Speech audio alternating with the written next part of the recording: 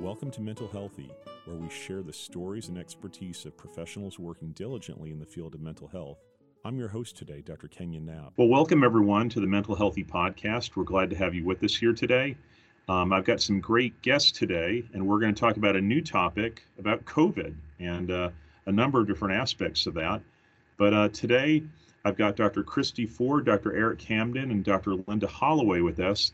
So let me ask you all. Wow. Well, what about Dr. Camden or Dr. Holloway? Can you relate to that or share your thoughts about how you try to deal with personal wellness or maybe the wellness of your students through this whole process? Okay, thank. Yes, I actually, as she talked about the trickle down effect, and I was going like, yes, yes, yes. Is we have this thing in counseling, be true to thyself. So I did a lot of, just going introvertly and checking in with myself, and not only saying just like doing the self care is not being selfish, but it's just if I don't take care of myself, then I'm not modeling good behavior, but also in terms of spilling that over with my students, making sure they're doing that. So I actually did an article on, maintaining mental wellness during COVID-19. I did a little short video for the university. And one of the things I really zeroed in was relax, release, and rest. And what do you mean when you're saying relax? Mean relax, as she said before, about do what you can do. I have enough energy to do this today and be comfortable with and just and relax about it. It sounds simple, but it's not when you put it in and release those things that you do not have control over. And being able to just rest in the place that you're in, make sure you're getting enough sleep, make sure that you're taking care of yourself. Because as we was going through COVID, we know that we also was going through some racial injustice in the world. So being at HBCU, which is a historically Black colleges and university, we talked about those things in terms of how they impacted them and what that really means. And as she mentioned, being kind to yourself as you are to others. So I actually incorporated something in my group class called writing yourself a love letter and what that would look like. Detoxing, limiting your social media because everybody's on social media, validating your emotions. And in the midst of all of these things that were going on, you want to, if we're saying be grateful, I said create a grateful journal and think about those things that you do have. Are you able to breathe? Are you able to eat? Are you able to do certain things? So taking care of your mental health and just kind of coming up with your own mental health kit. But also in the midst of this, for me, on the spiritual side, it's just kind of asking myself, what is it that God would have me to do in the midst of this? He still has assignments for me. And so I wanted to make sure that one of my things is always do your best, impact the space you're in, and leave a legacy. So in the midst of this, I started writing children books. I don't consider myself, I don't teach children, work with children, but it just really, really helped me because one of my areas is women in Black women in mental wellness. But I said that once upon a time, these Black women were children. So what can we do for the children? And one of our things at the university is communiversity, where we have to go out into the community and do stuff. So, children was really struggling, like in school, out of school, dealing with death, dealing with suicide, teachers. I had teachers in my class who have school counselors.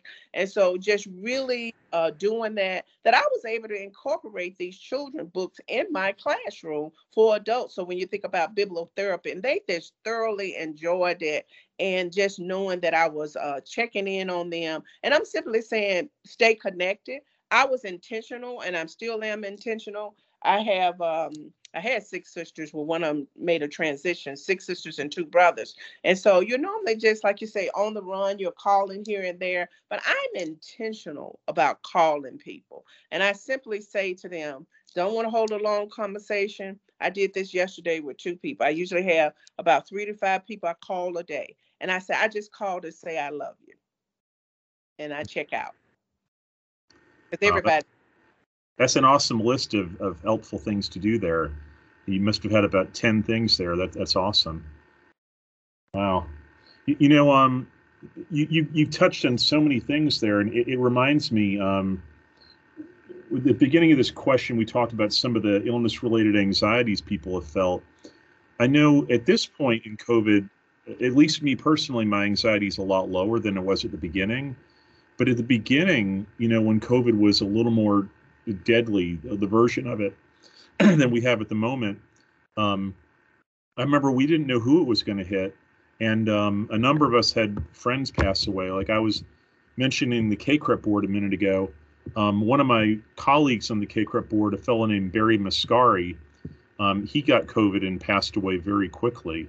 And just, I think a matter of like 2 or 3 days he had it and he was gone. And there was a lot of anxiety, especially there at the beginning. How did maybe you yourselves handle the anxiety, or how did you help others deal with their anxiety, especially at the beginning of COVID? What did you all do to help people with the anxiety? I think for me, Dr. Knapp, I really leaned into the things that I could control. So my attitude about things, what I could do with my family, how I could lead my family, especially from a spiritual perspective, but also setting kind of boundaries around things that I couldn't control, and not sort of, I think at least me personally, I'm drawn to maybe people in general are drawn to things that aren't going well or something like that. And so I had to really focus on what are some good things going on in my life, what are some good things, but also validate that there's not, that there's some significant issues out there, right? Not ignore it and not put my head in the sand, but kind of validate that. You mentioned earlier also about students. I mean, I'm talking to students and clients about boundaries and focusing on what they can control versus what they can't. One of the things I like about being at a Christian university and a Christian private practice, and while our job isn't to preach at students or to preach at clients, if they want faith integrated into their care, especially as clients, then we'll certainly pray together. We'll talk about,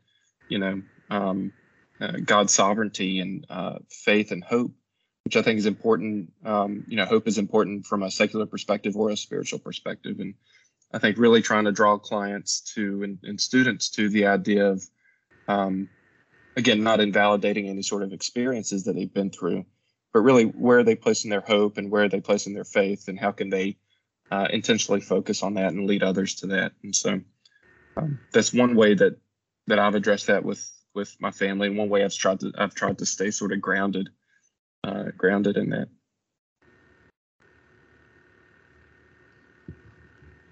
Let me mention this too, and we're going to edit out what I'm saying right now. If we have pauses in our conversation, that's fine. And later, Josiah, my intern here, he'll take out the gaps we have, so it's no big deal if we go, we have to think for a second. So, all right, back to recording.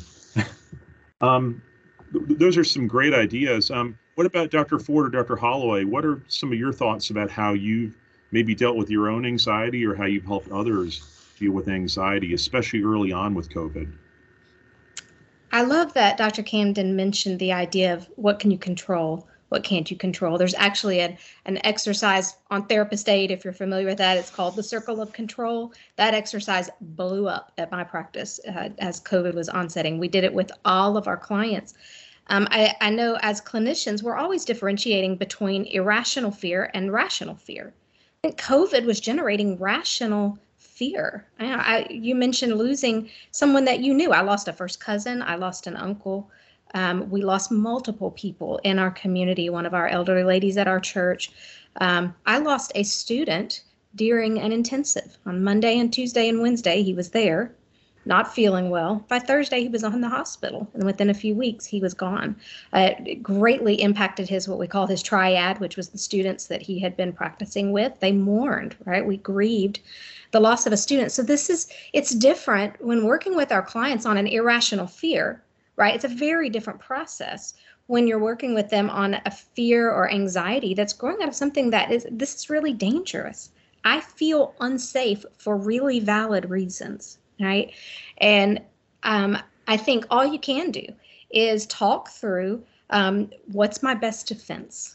Right? You better believe I had my kids taking their vitamins and, every day. And they were, we were doing what we could do to control what you can control. But ultimately, it's really this process of letting go of things that are outside of your control. And, anxiety is sneaky. It does like to spread and latch on to things that maybe do become irrational. I think we saw that with COVID, right? You went from things that were legitimately scary into some spinning out of control with our clients in terms of just adding rules to rules that were ultimately becoming incredibly dysfunctional. So I think processing through each piece of that, but it really boils down to if I can control it, it's the serenity prayer, right? Help me to change the things I can. But I need wisdom to know the difference. There are some things that are just outside of my control that ultimately I'm going to have to take a step outside of my front door and go back out into a dangerous and scary world. I tell students a lot, God designs us with a fearful brain, and then he places us on an incredibly dangerous planet. Like, we live as vulnerable people. This is our reality, but there are times when the veil is lifted, and I think that we're more conscious of that vulnerability. And I think COVID did that for us. It's just this collective awareness that we are incredibly vulnerable as a species. Right? This tiny little invisible bug is having its way, and we can't do anything about it. It's taking people that we love. So when you have a real threat, we can use those things to either close up and isolate from one another, which I think that's been part of the mental health challenges as well, is just simply the isolation. Or we combine together and we can say, we're going to learn from this, right? Like, we're going to choose what is in our control and try to make lemonade out of lemons. We're going to try to turn this thing around and do some good with it. Absolutely. Do you have any thoughts, Dr. Holloway, about dealing with anxiety and either yourself or your clients or students? I think they've covered, a lot. So I would be just echoing what they said, in terms of control, in terms of setting boundaries, relying on their, spirituality. So I don't have anything additional to add. I'll say amen too. Well, one thing, sorry to interject, but one thing that I was thinking about while Dr. Ford was speaking, after 9/11, church attendance just skyrocketed. It's like there was they saw that vulnerability that Dr. Ford mentioned. There was a sort of a unified enemy, so to speak. And it seemed like, at least in my neck of the woods, it seemed like people were pretty unified. With COVID, Dr. Ford mentioned it's invisible, right? An invisible bug. And at least, again, in my area, I haven't necessarily seen the same response to this, to the pandemic as 9/11, where, churches were closed or they were moving to virtual, but it was that isolating factor, I think, that really had a debilitating effect on people also. And so I'm glad that that's changing a little bit, but I just thought that was important to talk about, that the response to this has been much different than kind of previous worldwide or nationwide events. Mm-hmm. Absolutely. Well, let me shift the conversation a little bit. With all of us being counselor educators, we've talked a little bit about some of the needs of counselors in training, but what are some of the specific needs of counselors in training regarding COVID-19? And I'm thinking of, things like the way the telemental health laws, came on us so rapidly, and the learning curve with technology, all the different, like in regards to students getting their internship hours, things like that. All of those things affected counselors in training. What are your thoughts about how you helped students with their training process? Dr. Ford, do you have any thoughts on that? Yeah, it's interesting. You were mentioning earlier how the KCREP board, right, is scrambling. They're experiencing the same chaos. So they're suddenly being inundated with questions that they're trying to figure out the answer to, right? And it's all happening simultaneously. I think there's been what I have noticed is a similar response in state licensure boards. in insurance companies, right? Blue Cross Blue Shield, trying to figure out, are we going to go across state lines and be able to offer telemental services? And it seems like there are questions, because we have CITs who are brand new anyway, and then supervisors who, that's our job, right, is to answer the questions, right? If my supervisee comes to me and says, is this okay? Is it ethical? Can I do this? And then it's on me as a supervisor to give them a reasonable response that follows the ethics, that follows the laws, that follows the rules. But I'm seeking those answers from agencies, right, who are at the same time scrambling to decide what the answer to some of those questions are. So I think there was a lot of anxiety that was just related to, I've entered this career field where I want to make sure I'm doing things ethically, responsibly, legally, but nobody seems to ever know the answers to the questions that I'm asking, right? It's like we're all collectively building the plane as we're flying it. I mean, we're just trying to figure this thing out. And I experience a lot of CITs as very anxious in wanting to apply the things they've learned and scared to make moves because they're afraid they're going to get in trouble, right? Like they're afraid, oh, is this going to be somehow is this going to come back on me? Will it, they're working so hard towards licensure. They want so desperately to do the right thing. And I know it's also come up just inside our program for practicum and internship, right? How many hours in my practicum and internship can be telemental health? Is that okay if I see my clients with telemental health instead of face-to-face? Is that still going to meet the requirements of my syllabus, but also CACREP rules? And then, is somebody later, is this going to come back to haunt me later and I'm not going to get my license because I did it the wrong way? I have just been aware that my CITs, they have a lot of anxiety in general, but this really added a whole other layer of fear that I'm not doing this ethically or legally, and that somehow it's ultimately going to come back to haunt me. And so, we've done our best. I've read through, being in Florida, I've read through the Florida laws and licensure rules more times in the last couple of years than in 20 years of clinical work put together. Like I'm digging in those rules. I'm like trying to make sense of it.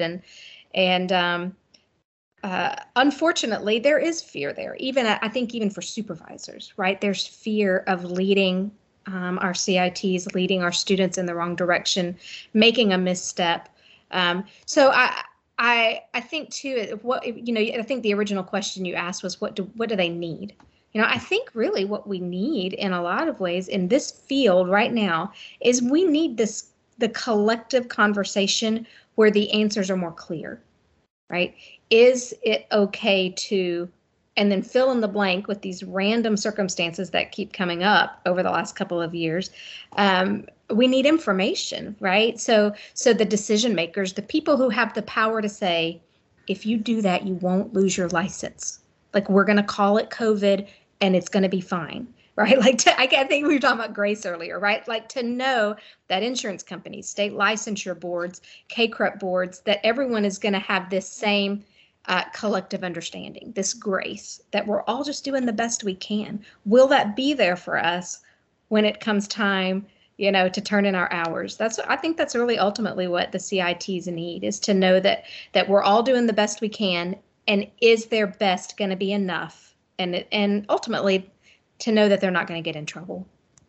Mm-hmm. I relate to so much of what you're saying, because it seems to me like every time there's change, it creates stress for us. Like if it's new software we have to use, if it's some kind of new process, if it's a change in laws. I mean, all these things we're like, oh, I need to know it. I don't want to give the wrong answer. I don't want to do something illegal or unethical myself. And it seems like in the last 2 years or so, there's been so much change. I mean, everything you've mentioned about, insurance laws, telemental health. I think of, in regards to the counseling field, like all the interstate compacts that are being signed in the last year or two. And of course, that's changing the ability to practice across state lines. And then that continues to change. Like it's going across America from the East Coast towards the West. And so our students are running into all these issues, and so much change is just, it's unsettling. And it creates anxiety in me as well, because I want to know that I'm giving a correct answer.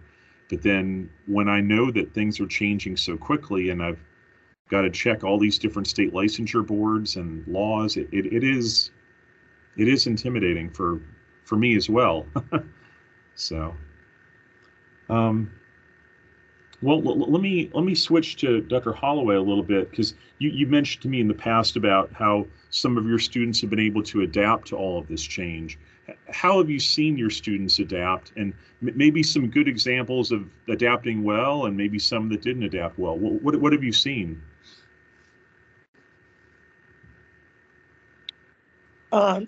Thank you for that question. The students have adapted in terms of just being able to, as we transition to being online, showing their sense of resilience. The group of students have historically been able to adapt to a lot of different things in their lives. As Dr. Ford mentioned, they are parents, they work full-time jobs.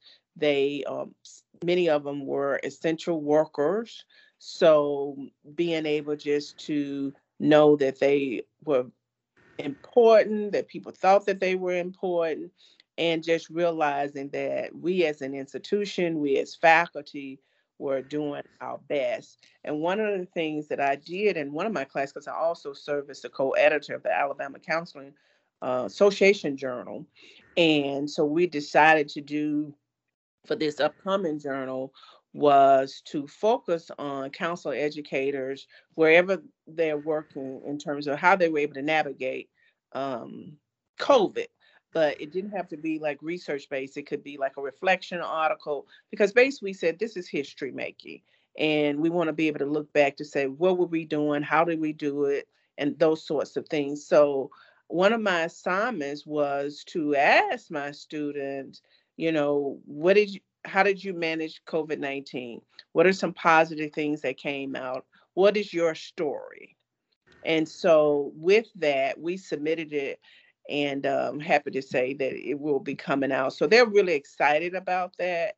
I really do, because in our situation, we can be focused on a lot of negative. So we talk about how do you cognitively restructure that without not saying, okay, this didn't happen to you. You didn't just lose somebody, but just trying to look at that from a positive perspective. And I found that that has been very helpful. The same things that they would do for their clients, I'm asking them to apply for themselves, and to realize that, a lot of us come into counseling, we don't say it, but it's almost like we want to save the world.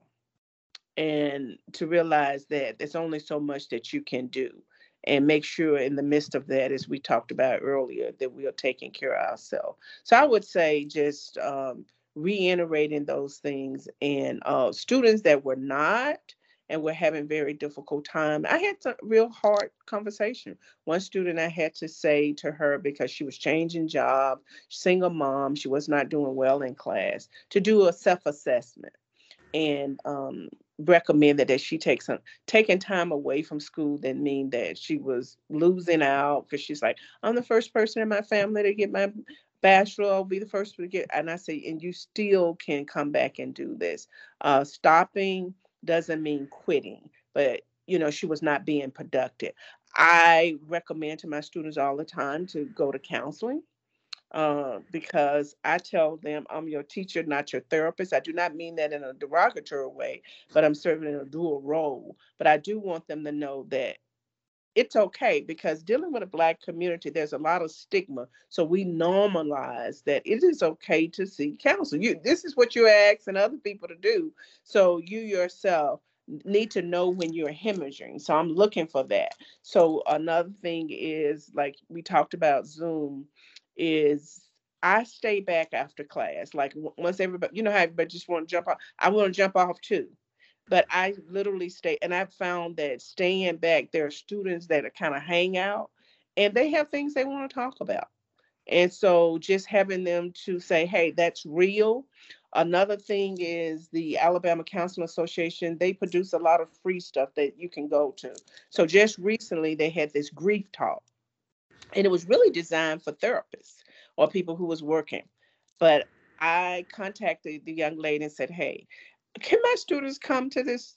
And she was really says yes. I said, and just to see the students come, and one of the things I did as a result, because if we talk about compassion, as we talk about grace, is I gave them a class time where we didn't have to meet for Zoom, and they were really really excited about that because they had to attend at least 3 of those sessions. But she has about 6 of them, and they have thoroughly enjoyed it. So it's all in how we introduce stuff to people, and so I would say those are the kinds of things that I've been looking for to share with my students. And if I see them going through something, to gently suggest to them about certain things. Even with Liberty just being online, my students have been very open about, hey, I'm going through this. Can I have some extra time? And normally I'm like, look, I got to get this turned around in 5 days. You know, but like she said, the letter of the law. And I really appreciate Liberty. Liberty has this book, and I thought they had misspelled something. It's called Gracism. I said, oh, I can't believe they must, because I teach the diversity course. I said, oh, it must be racism. But I looked it up, and I really like that. I really like the rules, and they have actually changed. This was something new. They were not doing this from the first time I taught the class.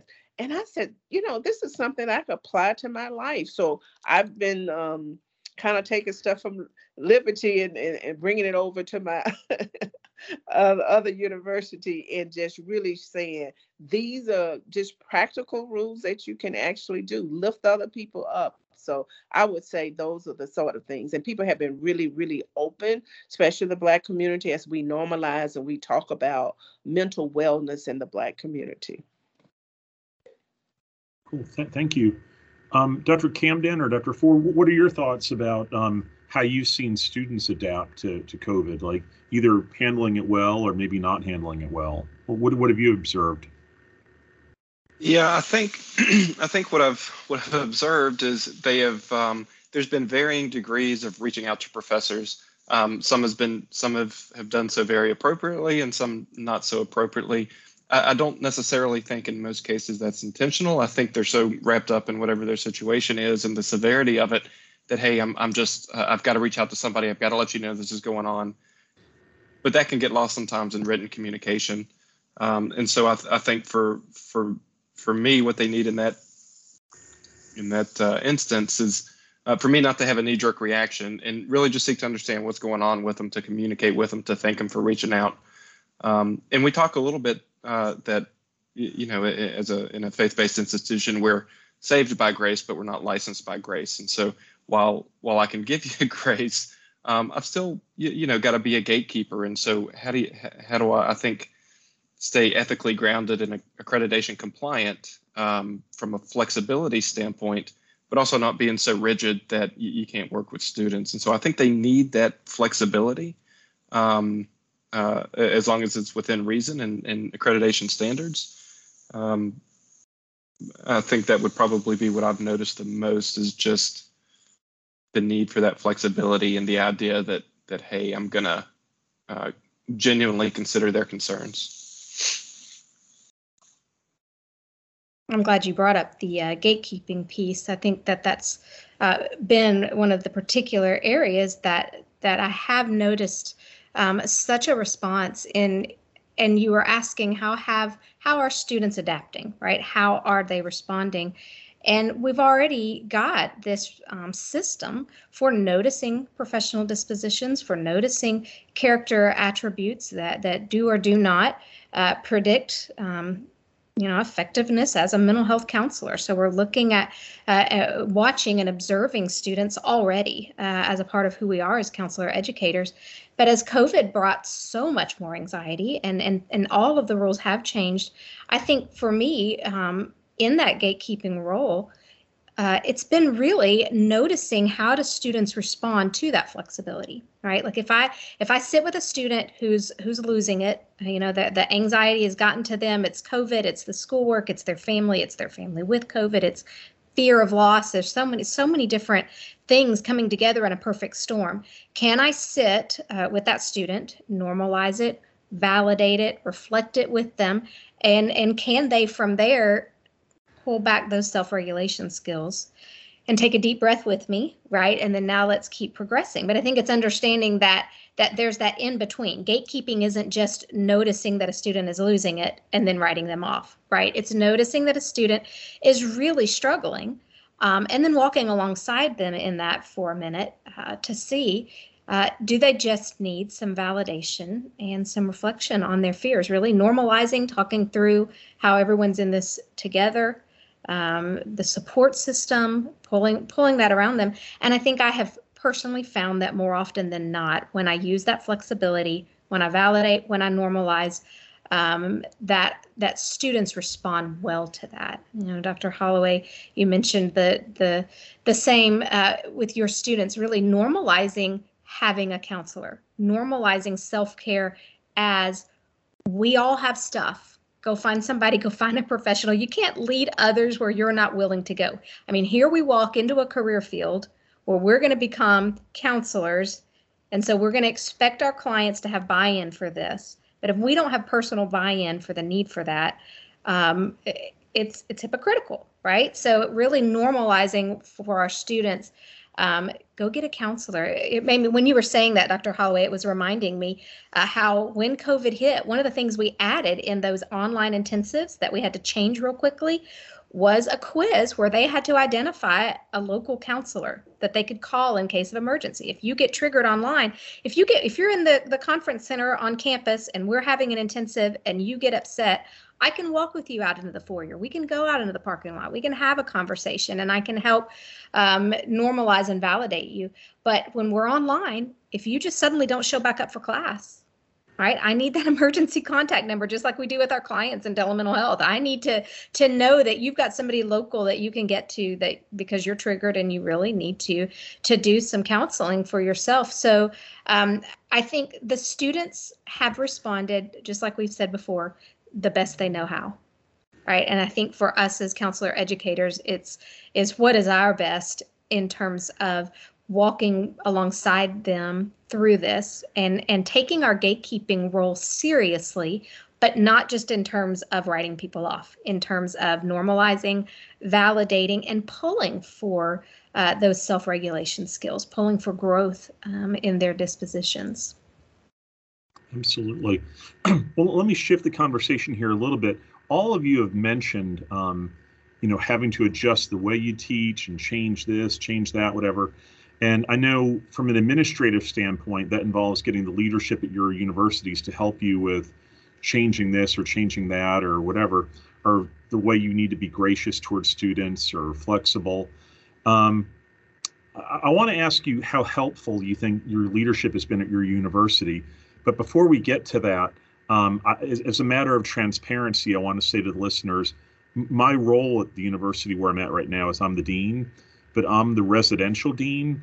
And all three of my interviewees today are online professors. So it's a separate section of the university. So I hope you feel safe enough to respond bluntly, to the question of how helpful you think the university has been. And, maybe some things they've done well, or maybe some things they could have done better, as you've dealt with COVID. So what are your thoughts about that? How helpful has the leadership been at Liberty University or maybe other universities where you might serve? I can speak as a newer individual or a newer professor.